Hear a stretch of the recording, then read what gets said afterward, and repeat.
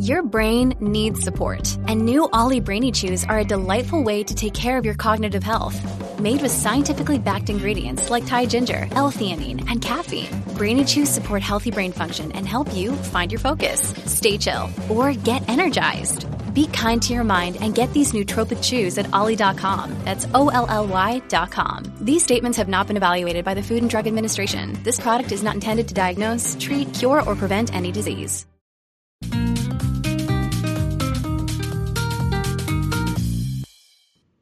Hey, everybody. We are back. It is Tuesday, May 12th, 2020, and you're welcome to Corner to Corner. I'm Tom Vassell. I'm Rado. Welcome to our lucky number 13 episode. Yeah, so this is an interesting thing. I was talking to different people about this. I've actually stopped numbering a lot of my episodes because I found that numbering... Go on. Sorry. I was a doofus and forgot to turn the sound off on my computer. I found that numbering podcasts is a problem, or numbering anything, right? Because, oh, really? Well, what happens is you'll come in, you'll be like, "Ooh, I'm interested. Oh, this is 266. I haven't watched since 1," which is why a lot of podcasts and stuff have done season 1, season 2. But I don't think even that helps, because that, to me, that on a personal level, it's even worse. If someone says, "Hey, watch this TV show season 6," I'm like, I haven't seen the first season. I feel like we have talked about this very topic related to comic books on an earlier episode. The age-old, just renumber everything starting with 1 whenever you want people to come in, or adhere to the 652 is the current episode. And if you don't like it, too bad. Sure.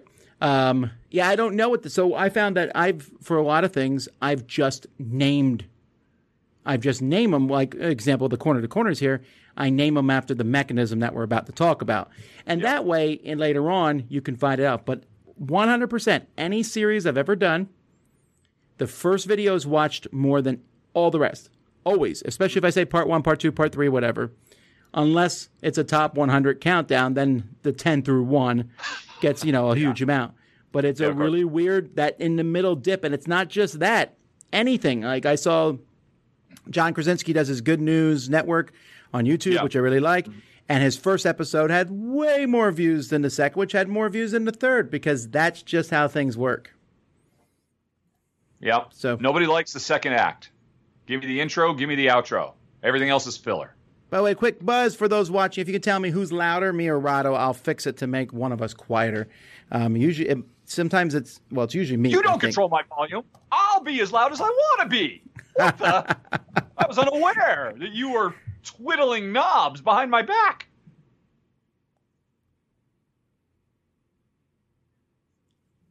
What? Why? I muted you for a moment there. Yep, the old mute. Did you? The power of the control. Oh, Alrighty, folks. Alrighty. Well, first of all, before we get started, we need to figure out what game is in front of Mr. Rado there. I don't recognize it. It's definitely a Euro. Has to be. Yep. Z covered it for you, and it came out, I was surprised, a couple of years ago, but they only recently sent me a copy. I like it a lot. Well, that's actually not narrowing it down. All right. Boop. Tilt it just a bit. Island. Oh. This is really nice. Yeah. Yeah, I don't think I ever saw that one. I think it came in and out. Yeah. It's very sharp. Actually, the coolest thing about it is the standard way you play, every round gets some of these, secret objective cards for how they're trying to build to score at the end of a round.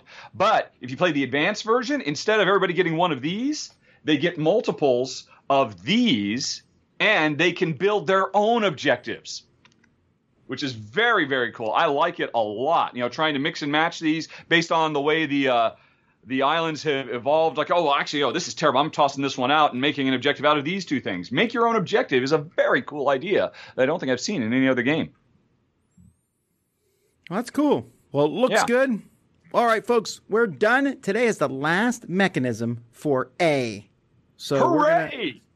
I don't even know what that means. And you wanted to drag A out by doing week after week. Here's another auction mechanism that we'll talk about. I wanted to. I agreed with you quite readily. Okay.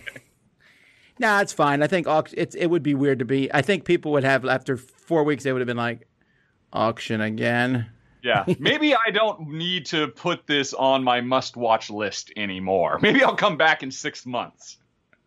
Alrighty, so we'll start here with, today is a weirdly named one. I mean, I guess it makes sense. It's called Automatic Resource Growth. Yep. And so in this one, in this Rosenberg mechanism, since the first 5 games here are his, resources held by a player will automatically grow over time. For example, in Agricola, 2 or more animals that are not eaten will produce an offspring. And I know this is the case because I was just playing Le Havre yesterday. And that's how that works, right? If you have 2 or more cows, you get another cow. If you have 1 or more grain, you get another grain.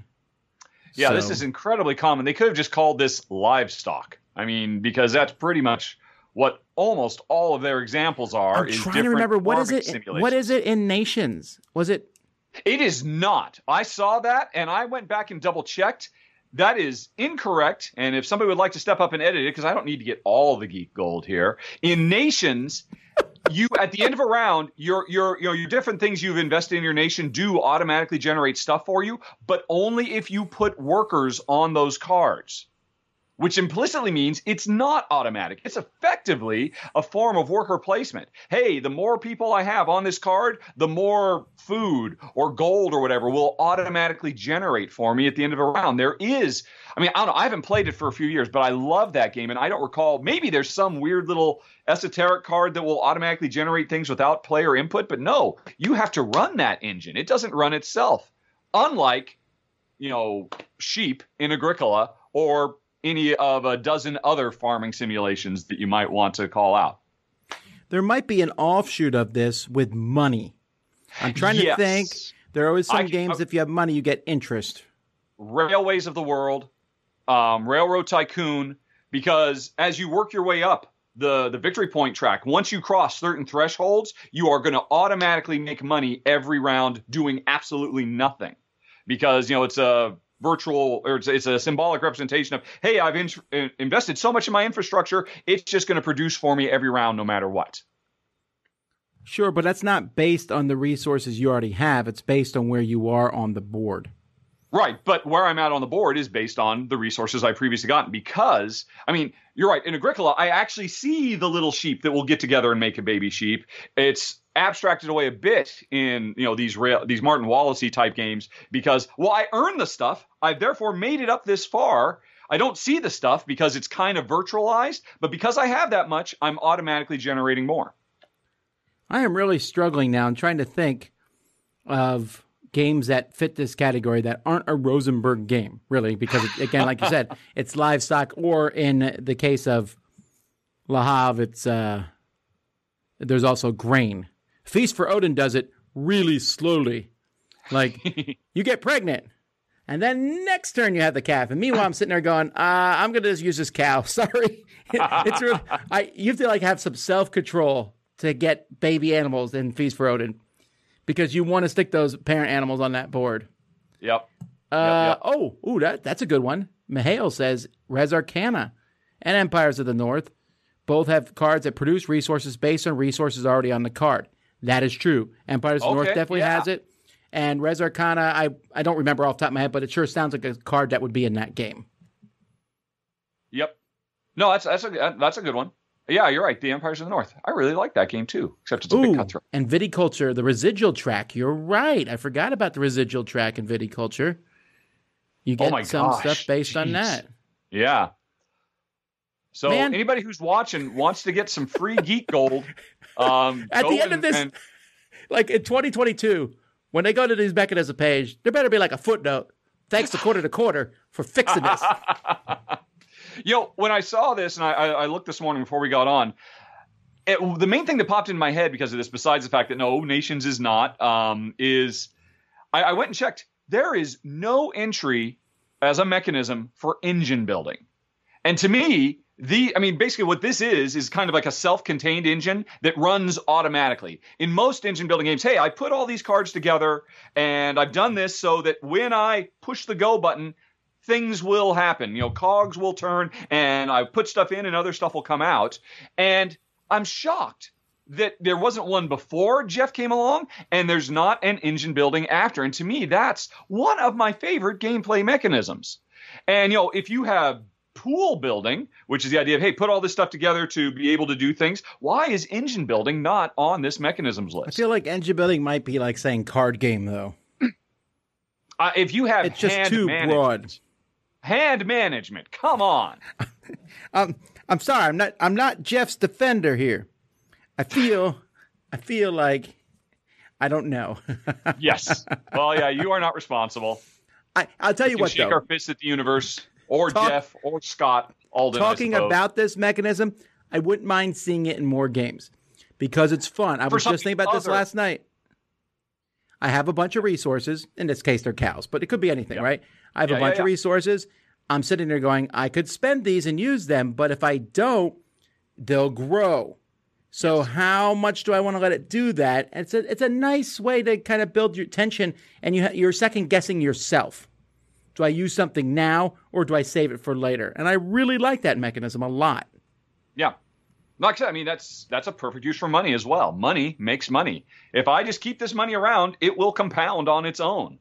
But I need to spend this money right now to buy whatever I need. There isn't a lot of games that deal with interest, actually. Yeah. I mean, part of the problem is that interest is a percentage, and that's always problematic because you need it to be kind of fast and easy. I mean, how many times in life has everyone played Monopoly and we had a great time until someone landed on that spot that says pay this much money or a percentage of everything you own, and then there's the argument, and then you get out a calculator and figure it out, and it's because percentages can be a pain in the neck. Yeah. If I make even if you round up and say 25% interest, which is pretty high anyway, right? If you made that much, that's still not going to work every time. Yeah, I agree. I think it is cool, and it does not have to, as you say, it does not have to be limited to animal husbandry, which is pretty much where it appears. I mean, it's a no-brainer because, of course, it just thematically makes sense. Although, speaking of thematically making sense, what is up with Agricola? I've got 6 sheep. Now I have 7. Why don't I have 9? I think. Come on, Juve. Yeah, but 100%, that's because you could break the game otherwise. Oh, sure, yeah. Although the game supports it, if you make that pasture and you put multiple sheds in there, hey, you can have 64 in one space if you want. No. I don't disagree with that. I'm just saying that there would be no reason to not do that strategy then. Yeah. And yeah, every time I explain Agricola or Le Havre or any of these things, I'm like, yep, 2 of the cows decided to have a good day. The rest, nope. Yep. That's I guess that's the law of nature, survival of the fittest. Only one. I mean, what's going on these farms? What epic battles are happening between all the male sheep? I don't know. There's something that could potentially be covered in an expansion somewhere down. One of the comments says, "Mommy, where do babies come from? Automatic resource growth, child." That I like. All righty. Well, that's the last A mechanism. We got some interesting stuff coming up.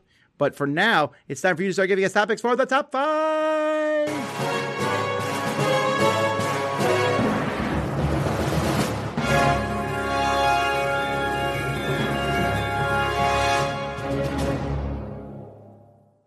All righty. Well, I think it's a board game week, I think. Yes. On your channel, it's all board games. Well, it doesn't have to be. Oh, yeah. That's a totally arbitrary rule that we just kind of spontaneously evolved into. Yeah. No, it's not all board games all the time. There's a lot of people complain that we talk about food too much on the channel. But that is what it is. All right, folks. Well, if you have a top 5 topics. Oh, there we go. Ooh, that's a good one. Here they come. That one. Here they come. All right. I like that one. Uh-oh. Yikes. No, there's like one that says kitchen appliance. I know what my number 1 for that is. If they want to come back on Friday, I might pick that one specifically so I can talk about my number 1. Not Friday, next Tuesday. Next Tuesday. You're right, of course. Once a week now. I miss you on Fridays, Tom. It's just not the same. There's an empty hole in my calendar. Yeah, I'm pretty sure that. Okay. All right. All right. Oh, that's going to be interesting. All right. An embarrassment of riches, apparently. All right, I got them, folks. You can start giving topics. Here we go. All right, top 5, Yes. table hog games. Ooh. Takes up a ton of the room on the table. Yeah. Top 10 game title fonts. Like you liked how the title looks. Okay. The top 5 coolest dice in games. And the top 5 things we've learned from board gaming. Jeez. Those are hard. Font, table hog, life lessons, and what was the other one? Coolest dice in games. Coolest dice. Man, if I choose coolest dice, I'll just have to sit back for an hour while you just pontificate, since that's kind of your jam. Maybe. I would have to really think about it because there's so many. They're all the same to me. Well, I like Havsi's dice. Shout out to John Rock. Havsi's dice are awesome. Dices, they all look the same. Honestly, the one that speaks to me most is going to be table hogs. All right. That's interesting. Yeah. Table hogs. Yeah, because I was just thinking about this, and I'll throw this game out there, although I don't know when you played it last, but me and Mike DeLicia were just talking about it. Fantastic game. Just came out. Is about to go on Kickstarter again, and that would be Monumental. Oh, yeah. I have not played it. It will be covered on my channel soon, but not by folks that people might expect. So that's exciting. As a dropping a hint for the future of Rahdo Runs Through. But no, I haven't played it yet. Is it good? Then, well, sure, but I won't put it on. I don't feel that strongly about it. I think we should agree on these at least. That way we can come across. Okay, all right. Okay. Well, then let's go with the obvious of obviousnesses, and that would be Gloomhaven. Gloomhaven takes up a lot of room on the table. It does, but it's all modular stuff. And you can squeeze it and mold it to fit your circumstance. To me, a table hog starts with just a monstrosity of a board that takes up half the table, and now we got to squeeze in around this thing. I don't think I've ever had a problem with the size and scope of Gloomhaven, in all honesty. If we do put everything back in the box, problem games, Gloomhaven has to be on that list, okay? Yes. Okay. That'd be running for number 1, definitely. I'm going to veto that. Okay, no worries. I'm all chill again. One of these days, I won't be chill, and then I'll be like, right in your face. Yeah.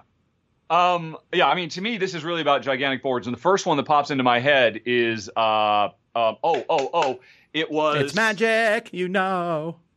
It's a Lord of the Rings game. Quest for the Ring, the game board that is so big it is literally 2 boards that you have to snap together. It's ridiculous how big that is. And it's fantastic. It's phenomenal. You really do feel like Middle Earth has completely consumed your table. Wait, this is Quest. Is this Hunt for the Ring? No, that's the new hidden movement game. Isn't it Quest for the Ring? Oh, is this an old game? Is this the one from like 1981? No, not that. Lord of the Rings. Do you mean War of the Ring? Although no, but that's a good one too. Okay, it's not Quest of the Ring. Oh gosh darn it! I filmed this. All right.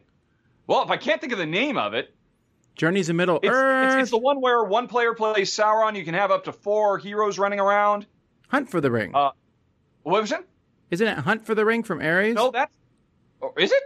Isn't Hunt for the Ring the new one? I haven't played it. I don't know which one we're talking about. Yeah, Hunt for the Ring is the new hidden movement one. Come on, somebody in the chat must know this. All right, so explain the game again. It's a Lord of the Rings game, obviously. Yeah, it's a Lord of the Rings game. It's one player is Sauron. They are putting things out on the board that kind of spreads, and and that's their goal. They're trying to pursue their goal, and the heroes are running around trying to stop the spread of that and complete their own objectives. It always ends in an Middle Earth Quest. Huh? That's Middle Earth Quest. I believe I've already said that once, but all right. Yeah, not Quest of the Ring, but the other way around. Middle Earth Quest is ridiculous. Man, it's been so long since I played Middle Earth Quest. Yeah. That is a game that Jen and I loved, and I got rid of it because of its table hoggedness. We just couldn't play it.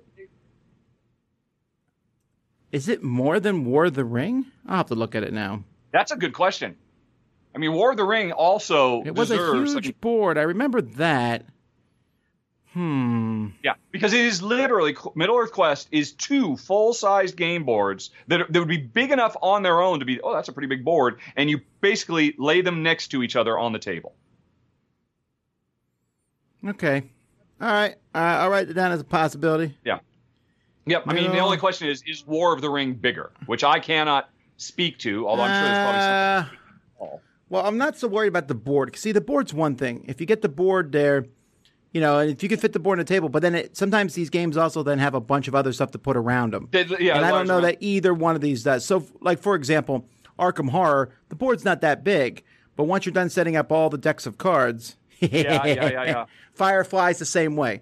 You know, some people were mentioning these in the comments. Firefly has that one board, and then there's decks of cards all over the place. Twilight Imperium, obviously. Trickerion does the same thing.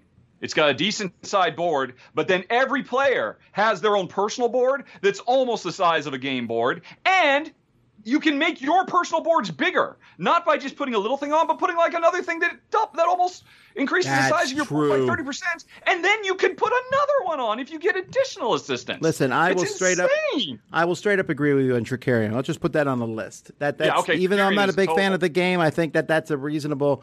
That is a table hog and a half. Yeah. Another game I'm finding to be a table hog. I don't know if you played the new Dominations.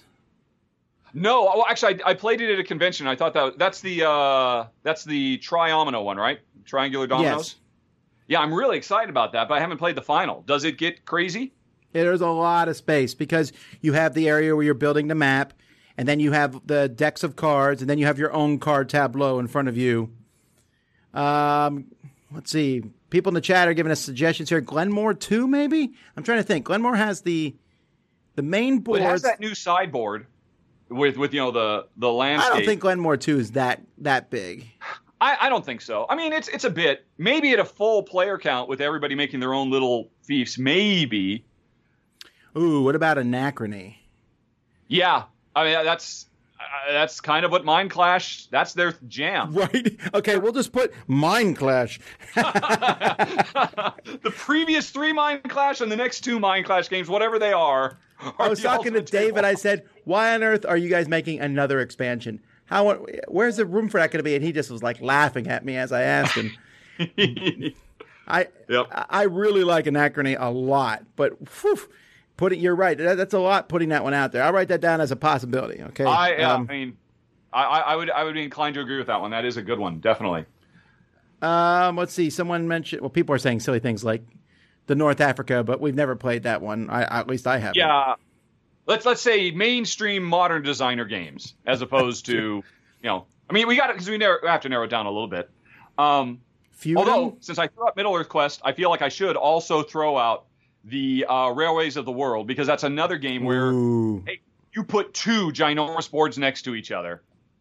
Although you don't have to, do you? You can. I'm trying to remember now. Right. Okay. So you play Railways of the World. You get the Eastern board. You can get Railways of the Pacific, and then the Pacific, and then you could put both boards together, which is amazing. Play with one mega thing. I don't know. I've never played that. It sounds cool, but it also sounds big. It's like I used to like playing Axis and Allies. I don't play it anymore. I went to a con one time and people were playing Axis and Allies where there was 2 games and then a big screen in between them, and they were playing double blind moves, right? So that one guy's the moderator and doing stuff, and that sounds amazing, but it also sounds like a thing you would only do at a con, and that's how I feel about Railways of the World, where you connect the 2 boards. Heroescape for sure, because that takes up the room. Ooh, Sorcerer's City, that's a good choice. Have you played Sorcerer's City? Tile land game? Yeah. Yeah, that's a really good game. I liked it a lot. I didn't play the final, but I did play the prototype. But see, you've only played it with 2 players. Tiles, and you play a lot of them. Right, and when you play with more than 2, I don't even know how you can play with 5. I don't know how. It goes up to 6. I'm not sure how that's even possible. because you have the market of tiles in the middle, which takes up a ton of space, and then each person is building their own whole Carcassonne type thing. Anyway, Scythe I'd say that's doesn't take a reasonable one. Too much space, in my opinion. You just have the board. Actually, if I recall correctly, doesn't that one literally say in the rules that, hey, if you run out of table space, just build, it's such an issue in that game, they literally have to call it out in the rules, if I recall correctly. Which game's this? The one you just mentioned. Sorcerer City? Sorcerer City. Yeah. Yeah. They actually have to. The thing about Sorcerer City is edge into the rules because it's so big. Sorcerer City gets you bonus points many times for making tiles in a row. So you are inclined to build along in a row, and it might, if I'm sitting across from you, there's a good chance I'm going to build right into you. Yeah, I'll buy that for $1. I feel like this list would be remiss if we did not talk about some ridiculous over-the-top tile-laying game, and that's a really good candidate, I would say.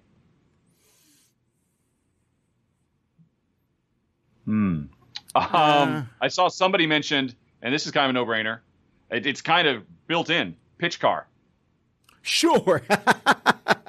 Pitch car has never taken up more room than I have had. But it is like a gas, and it will expand to fit the table I put it on. Exactly. Yep. It will always 100% fill up your table, no matter what your table size is. Do you have Pitch car? No, I've played it. I have played it at a Dice Tower event. Did I drag you into one of those? No. I think I was just walking by, and there was an opening. I'm like, okay, I've heard Tom talk about this for years. I got to give it a try. Were you good at it? No. Ooh, that's a good choice. Dinosaur Island. That takes up a lot of space. Oh, geez, yeah.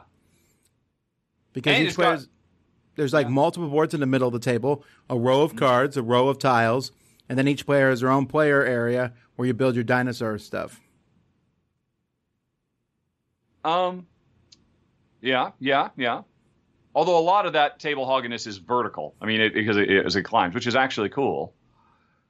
Wait, you did mention Arkham. I haven't played Arkham for probably 8 years, but I do remember when we played it, we were still in England. We had a relatively small kitchen table we played everything on, and that was monstrous. As I recall, it couldn't all fit on our table, and we had to set up like a side station off to the side. And that was just the base game. Putting in expansions, forget about it. That game gets insane. No, when you add expansions, it's hands down one of the biggest table hogs there is. Now, of course, folks, any miniature game automatically does this, and any giant war game or whatever. Yeah, I don't think we're counting those. Let's throw HeroScape in. I've seen some of yours and Melody's videos. And that's the thing about those videos is you are seeing such a fraction of what I own.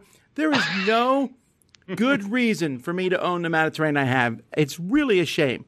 And each time I'm like, well, we might build that giant castle, and then I'll be upset if I get rid of this terrain. I just need to do it. You know what I need to do is I need to build a really big setup, like the biggest setup that I would be comfortable playing on, and then get rid of the rest of the terrain. Yep. And then glue it all together. I was just going to say, then I glue it, and then I would how do we move this stupid thing? I would also get tired of playing on the same terrain. Escape room, and that's it. Sorry, kids have to bunk together to make room for it. Oh, by the way, someone said Twilight Imperium, but neither Tom or Rado likes it. No, Rado doesn't like it. I'll gladly play it if you find me the space and the time and everything else involved. Oh, my. If you're willing to do it, Psychic Lord just pointed out Seventh Continent.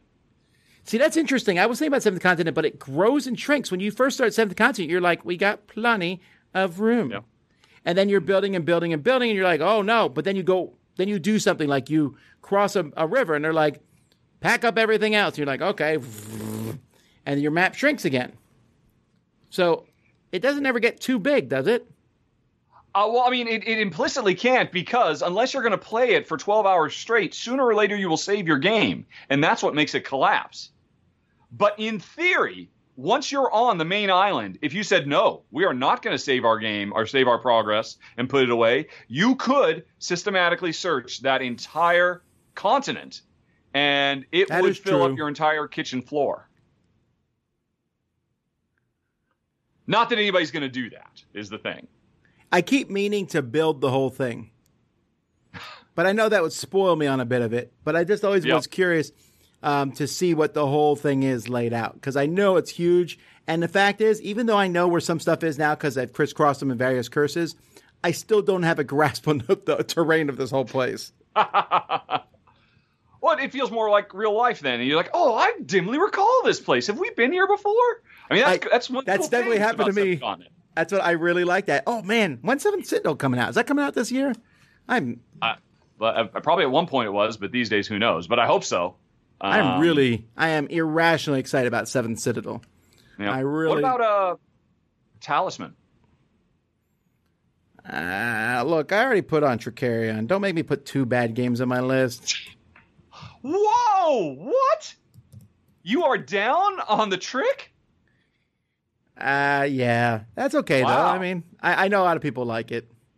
Yeah, I mean, it's certainly cemented in the top 100 on BGG, I think, with good reason. Hans has a good answer. Oh, that's right, here. yes, because I remember now, you didn't feel like you were actually performing Magic Acts. That it was like a whole bunch of build-up to put some tiles on a card. It's not even that. I just think that company, and for some reason Anachrony is the exception to the rule. I just feel like their games are overwrought, too. There's that. Yes. I mean, they lean into it. That's their mission statement. We will overring these games. That's true. I don't think that's like a tagline you'd want. Hans has a good thing here. He mentioned Colonists. You ever play that one from Mayfair? Yeah. Oh gosh. That's the I love the Colonists. If you play through all 4 eras, that is one mega game. Yep.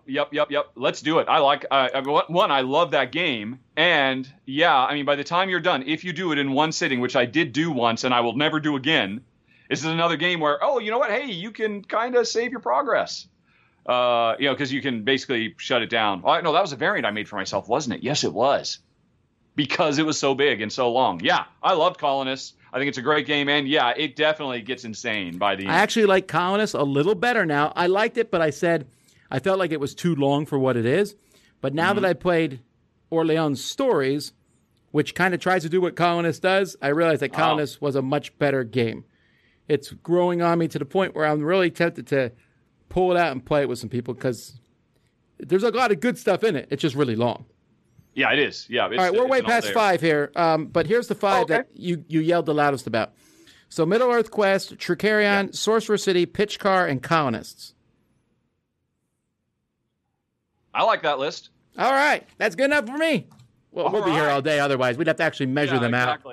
No, I mean, tons of good suggestions on the chat. All righty, folks. Well, that means that gives us 27 minutes for questions. So if you have questions you'd like us to answer, here we go. Woo.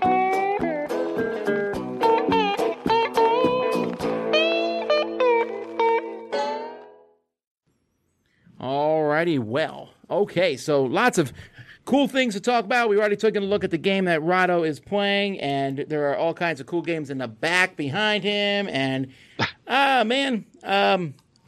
I got a couple new Kickstarters in that look really cool. I got in Gil Hova's, High Rise. High Rise, that looks pretty interesting. And then the game from Pandasars about Moonbase. It's not Moonbase. What is that game called now? Well, you can tell I'm so excited about these games. I can't remember the names of the games. Godspeed. I don't know the Moonbase one, but I can say High Rise is very sharp. Godspeed, the space race is a lie is its tagline, where you're fighting over the. It looks really cool, really great mechanisms. So I'm excited about that. All right, here we go. All right, that was a good filler. Let's see here. I'm going back to the beginning questions. All right, is it better to have a mat on your table or use a dice tray? A mat, or are they talking about like a little mat? A little mat, no. One of these, what I've got here, these full table mats, these are awesome. I love these to pieces. But, they ain't cheap. And a dice tray works nice. The real question, they are good investment, though. Or dice tower? Well, actually, someone asked that in just a few minutes, but I'll answer it ahead of time. And the simple answer is, for usage, almost always a dice tray. Dice tray is not a very good name of a show. Hey everybody, welcome to the Dice Tray, a podcast about people and board games. And the thing is, I love dice towers. I really do. But when I play a game, I don't use a dice tower the whole time. I use it for like, oh, here's a critical roll, get out the dice tower. Or if a game's a table hog, like we just mentioned. But yeah, so for you, a dice tower is like the black arrow for Bard in The Hobbit. Black arrow, you've never failed me, and I've always recovered you. Fly straight, that kind of a thing. Yes. Although there's been many times where it's not gone well for me. I actually, instead of mat or dice tray, I prefer the table that I have here in front of me, which you can see here. I like these edges on the table. So not every table can have that, obviously. That's one of those things of the nice, good tables. This is a Rathskeller table. But that ability where the dice will never fall on the floor is amazing. I hate dice falling on the floor. I do miss, for a brief time, I had a Geek and Son. I had 2 different Geek and Son tables at various times. And they're so cool. For me, the thing I like most about them is the way they kind of frame the game. It's almost like it's a painting with a frame on it. The world feels more, it's hard to describe, but they're very, very cool. And being able to lay things out, there's a lot of upside to it. And you're right. You can feel like you're playing craps, just rolling the dice as hard as you want because they'll bounce back. Sure, without knocking out everything on the table. There is the bowler is, I think, what we call the gamer type. The guy who somehow manages to always knock over game pieces no matter what. You're like, look, how did you do that? Yep. All right. The one who turns every game into a dexterity game, basically. That's true. Monica wants to know, what's the worst injury you've inflicted yourself? I think she means on yourself. Worst injury I've inflicted on myself. All right.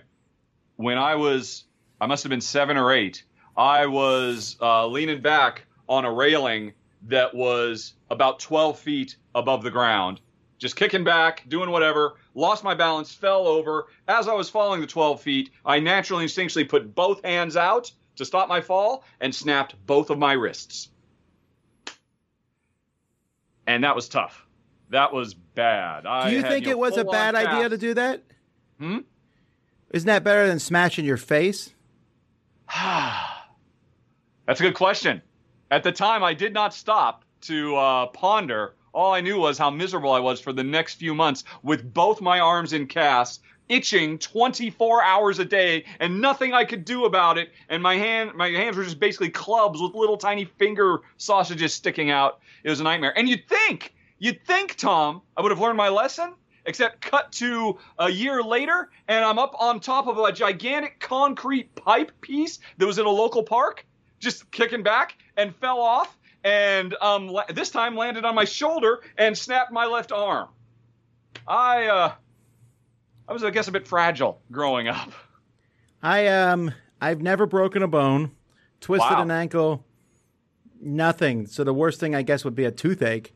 Really, I had some teeth pulled. But that's the worst thing, and that seems very charmed, I suppose. Unfortunately, my kids have had plenty of things they've gone through. I would rather they happen to me than that. But, yeah. All right, who inspires you, says Josh. Who inspires me? My wife? Yeah, that's the easy answer. That's the easy answer, right? My wife inspires me. For sure. There's people. It's hard to be inspired by people in history because I'll look at people who I think, and so I don't mean to speak ill of the dead, but let's just take an example of someone who died several years ago, and that's Johnny Carson. Okay. Right, and he worked really hard on the Tonight Show. Did everything. And then when he died, you hear all these stories about him, and they're like, he really built this up, but then he also, in his personal life, had a lot of divorces and wasn't always nice to get along. And I read all that stuff, and I was like, oh, man, because you find out the foibles of humans, the little things about them.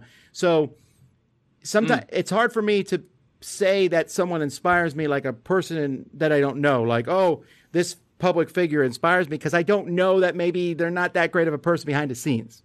Mm-hmm. Like there's a celebrity, I'm not going to mention who it is, a current celebrity who I really liked. And then I started reading some behind the scenes stuff and I was like, oh man, I wish I'd never read that. Right. So it's easier to be inspired by people that I know. Sure. You know? Family, friends. Like my dad. My dad has a hard work ethic. But if I take family out of it. Yeah, just to do a shout out to my Uncle Jim, who definitely inspired me growing up because he was this big mountain of a man, but he was always unflappable in the face of anything. He was always chill and laid back. And I do remember as a young child thinking, I want to be like that. That is who I want to be. Unflappable? So, you're unflappable? Well, no, I'm not saying I succeed in any way, shape, or form. But he was definitely an inspiration for me. He was always good-natured. Nothing ever got him down. He was amazing. But public figures, it's tough for me to say for this reason you're saying. And honestly, I think the best metric I can come up with would be, since you mentioned celebrity deaths, which celebrity deaths have actually affected me and actually made me break down and made me actually cry and make me realize, oh my gosh, I care more about that person than I thought I did. And I can think of two. Robin Williams and Steve Irwin, the crocodile hunter. When I learned that both of them had died, I actually had a cry over it because I didn't realize until after they were gone that how much they meant to me as people. And if I talk about it too much, I'll cry now, so I'm not going to. But I guess everything they did with their lives and all that. I would list both of them, I think, as being inspirations for me. I'm a big fan of anybody, and this is a hard task to find, but I love watching biopics. I love biopics, and I love that whole rags to riches, right? That doesn't have to be rich, right? But rags to success, I guess, is the better word for it. Someone who had a goal in mind and wants to succeed at it. And a lot of times these biopics I find very discouraging because they found success at the cost of destroying people around them. Like you watch the Steve Jobs biopics, and you're like, oh man. Oh, sure. Yeah. So anybody in life I find who has achieved some success, again, I'm not saying they're rich or famous, but they're doing what they want to do, and they maintain a family life. And it's a difficult people with balance in their life. I guess those are people who inspire me. Yep. And you know what? I do have one more. Thank you, Board Game Fangirl. It's kind of right here. Andrew Yang, of course, is a huge inspiration for me as a person, as a politician. It's still so new, and it's just so obvious what he stands for and what he pushes for and what he continues to strive to do. So, yeah, that's totally – I literally wear his merch almost every day of my life in my videos. He inspires me so much. So I totally have to throw that. I can't believe – I just got so caught up in the death thing. All righty, so let's move away from that then a little bit. Okay, the death thing anyway. All right, have you stopped doing unboxing videos? Nope, you can find them on Dice Tower Unboxings. That's a new channel we did just because they were filling up this channel. Which of you decide? You pretty much stopped them, right? You hand them off to, I think, Mike now for the most part, right? I do them occasionally. If you go watch a channel, sometimes a game will come in. I'm like, Mike, I'm recording this unboxing because I need to see what's in this game now, and I'm not waiting for you.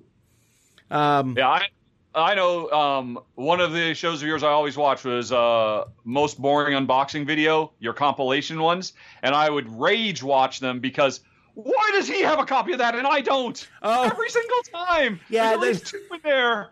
And somehow, even back in the States, you always get them a week before I do. How is that, Tom? I don't know. Maybe it's you beat me. I don't think you realize how many games you get before me. You're just looking at the Kickstarter versions. Fair.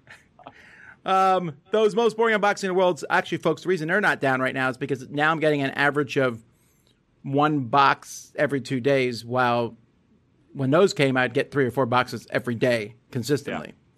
Yeah, one box every 2 days is insane for a regular person, but for you, I know. Dried up creek bed. I'm like, what? Which of you decided we should both wear blue today? It just worked out that way. Blue's a Dice Tower color anyway, but Rod already explained why. Let's see. Are there any games you wish made a bigger impact on the hobby as a whole? If so, which? Ooh. Okay, well, I would like to say, I'll say a group of games here briefly. I'll say Space Base / Santa Monica / whatever, Machikoro. Not Machikoro, because that's Pandasaurus. Oh, no, you're talking AEG But I'm stuff? talking about AEG games in the past 2 years. I've been really excited how they decided to stop just shooting everything out and make a few games, put huge amounts of work into each game. And I wish that had a bigger impact on the hobby because so many other publishers were just shooting everything at the wall. Now, incidentally, what's going on right now, the quarantines, that may pause that for a while. The same end result, basically. The publishers are realizing, well, we have to adopt a different model. Right. So having a fewer, better game. Again, I'm not saying that I want there to be fewer games in or whatever. I don't care if there's a million games, I guess. But it's obvious. Many times I'll play a game from a publisher and I'm like, yeah, you published that. You knew it wasn't that good and you published it anyway. You know, like, we know that this is an okay game and you kind of just published it. And that happens more often than I would like. And AEG made a conscious effort to turn from that. And I appreciate that. But that's not a specific game that made a big impact. It's a good call, though. Just in general, it's a publishing philosophy. And you're right, it has certainly paid dividends for them. Instead of putting out 15 games a year, put out 4 or 5 and make them sing, like Tiny Towns or what have you. Tiny Towns, you got to throw that one. Right. That game's amazing. And, well, he's been very John Zinzer, the company head, has been writing a blog, and he's been very open about this. And he said it's not working. It's not making them a ton of money. Like, I think he said it was just barely. It might be just under how much they'd make if they had been putting out a ton. But because they have fewer product lines, it's more satisfying to them to make these games. And if someone said, I'm going to buy a game from a company unseen, there's very few companies I would say, if they just told me the company and didn't know anything else about the game, there's very few companies I would say do that. Taking out small companies like Ryan Laukat, Red Raven. Sure. But the bigger games. That Days of Wonder mentality. Yes, you get one game from us a year, but all of our love is going to go into that game. Right.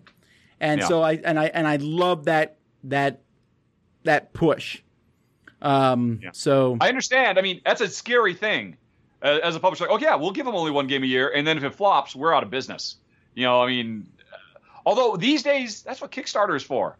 Kickstarter can really eliminate a lot of that uncertainty. And I'm always surprised more publishers don't use it, quite frankly. One of the problems with Kickstarter, though, for that, and I agree, it's good business sense, but if a publisher makes the game and they raise whatever amount of money for it, and then they publish it, if there's any kind of delays or anything, that costs a little bit more money, and if they don't have a nest egg, that's problematic. So then they'll start another Kickstarter, and that could be problematic. Sure. It can become robbing Peter to pay Paul kind of situation. Sure, definitely. and I think we're definitely seeing that with some companies. Yeah. And Days of Wonder could afford to have done that because they always had that big ticket to ride. That's true. Well, they had their automatic resource growth locked in. They also came in with a nice nest egg. When they started the company, the founder, Eric Hautemont, he ran a software company before that. So he had I didn't know. That cash coming in, and they raised some money too to get the company off the ground. And they went into it and they said, they looked at the hobby. They said, what does this hobby need? And they made a name for themselves. Now, Days of Wonder is not the name it once was, but still something that people talk about.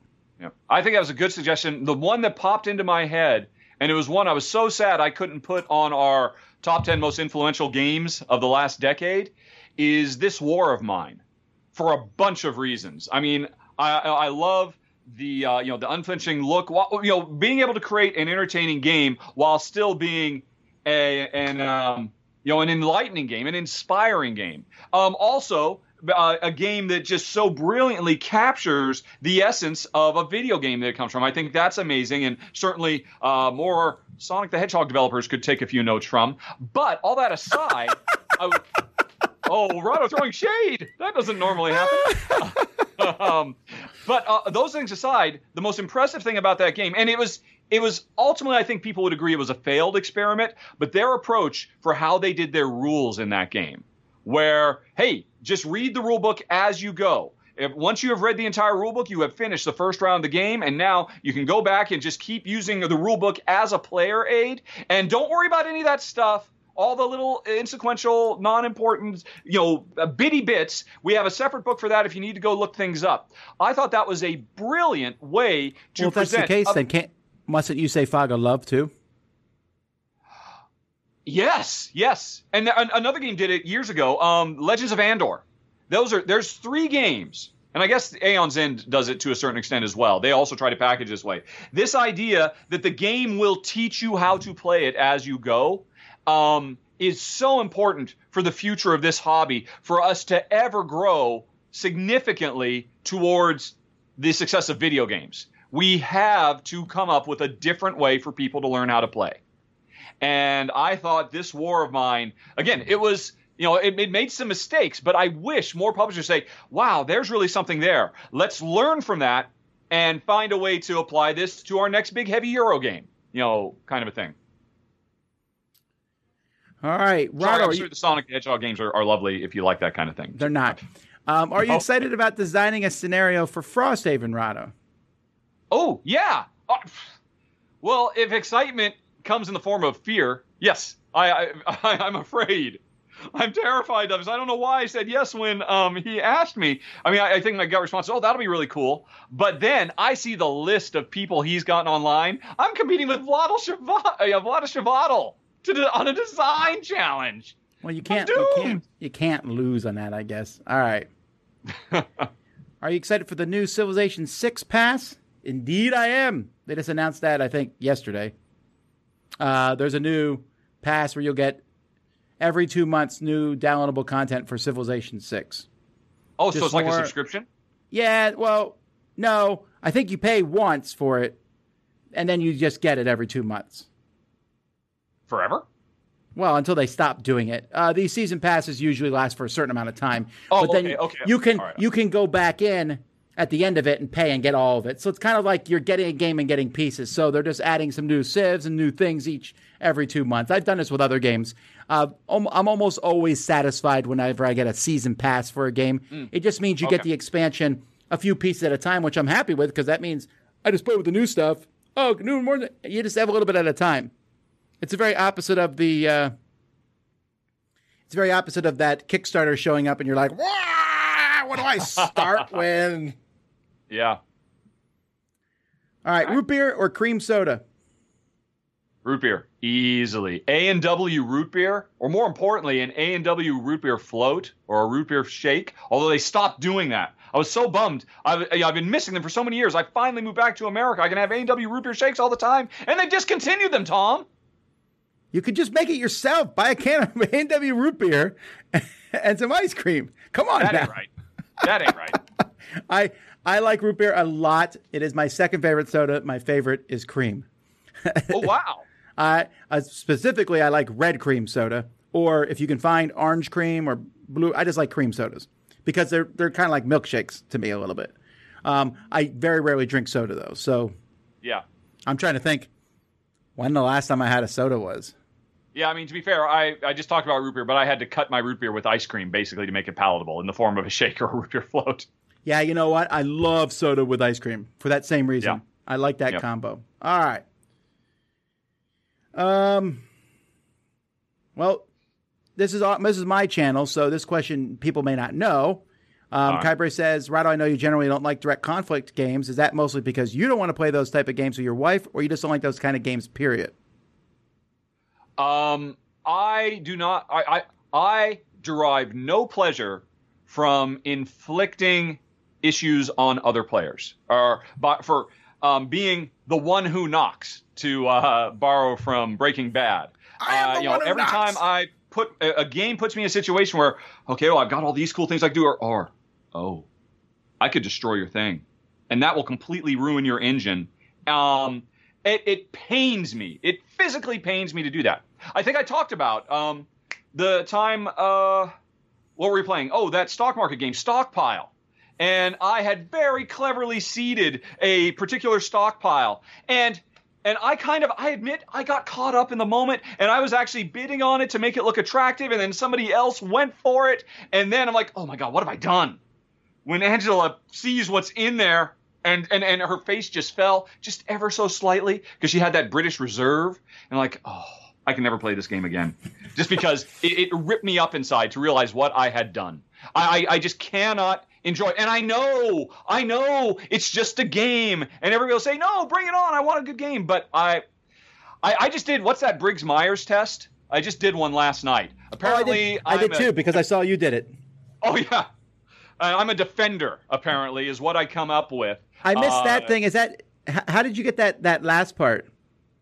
If you go on that thread you're talking about, Board Game Geek, there was a link on the very, very first post. And so I did that particular test, and it gave you the /A/F extra level of completeness. It was actually it was probably the most thorough Myers-Briggs test page I'd ever seen. I really spent quite a bit of time reading after I was done. And but yeah, it's just I always play cleric because I want to help people. I do not want to be something that stifles somebody. I just cannot enjoy that. It's just woven into my core. So you were an INFJ, is that correct, or an INFS?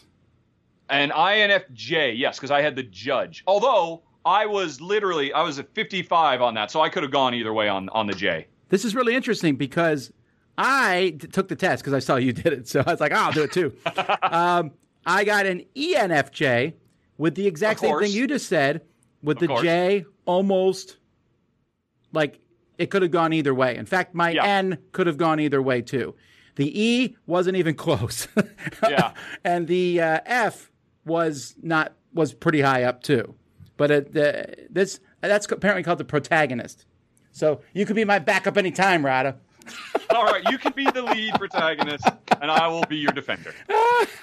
You can be the warrior, I'll be the cleric. That's cool. And we'll both be happy. What's your favorite dice to roll? D4, D6, D8, etc. Of dice types. Well, obviously, everybody's least favorite is those D4s. Yeah, no one likes rolling them. You know what? I think honestly, it's a bit vanilla. I like a good D6. I like. Do you like rounded corners or the sharp corners? Sharp corners are so rare. It's almost like it's kind of a special thing. Technically, they roll better. They roll better. Oh, really? Do they? Oh, that's right. Yeah, because that's standard for casinos, isn't it? That's correct. Yeah. Yeah, I would actually say a sharp corner D6 because it's so rare, and because the more sides you get, the more it is a genuine roll, and it makes less noise. It doesn't feel like it's much of a reflection of me. Oh, I just kind of tapped it, and it just rolls off, and it peters out, and as opposed to there's something chunky and solid. And that whole moment, I don't have any dice in front of me, where it's right on the edge, and which way will it honk? You'll never get that with a D20.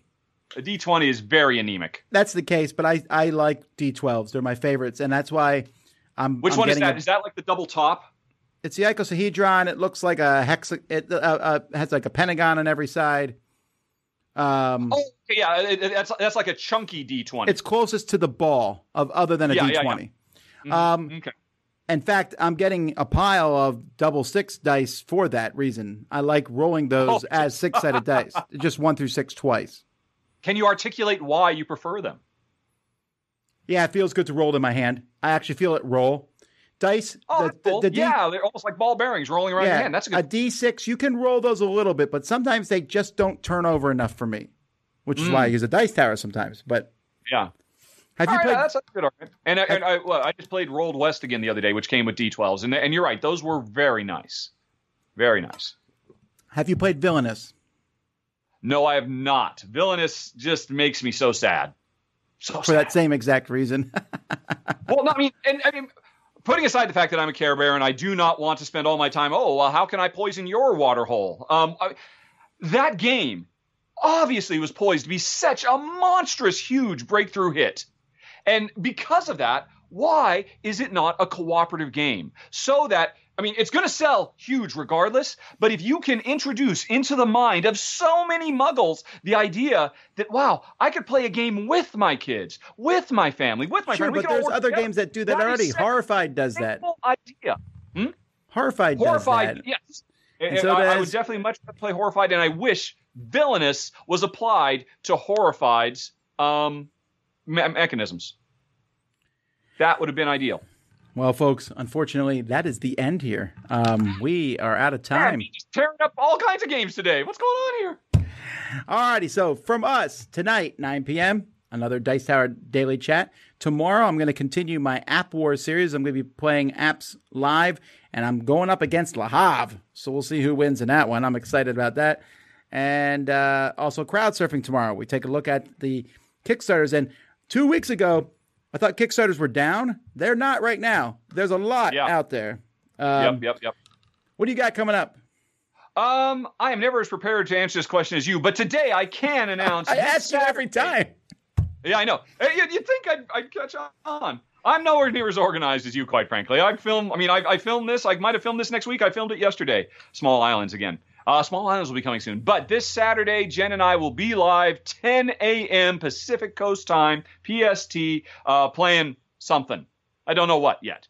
I guess that's part of my defender nature, is I don't plan too much ahead. Oh, wait, no, I'm supposed to. Oh, but I was right on the edge. Anyway, you can find that at live.rahdo.com. I have set that up, so you don't have to go searching for it. Let me confirm that it's actually working. And yes, live in 3 days, live.rahdo.com this Saturday. Come watch Jen beat me at one or more games. All righty. Well, thank you folks again for watching. We'll see you next time. Until then, I'm Tom Vasel. I'm Rahdo. Bye-bye. Have fun gaming.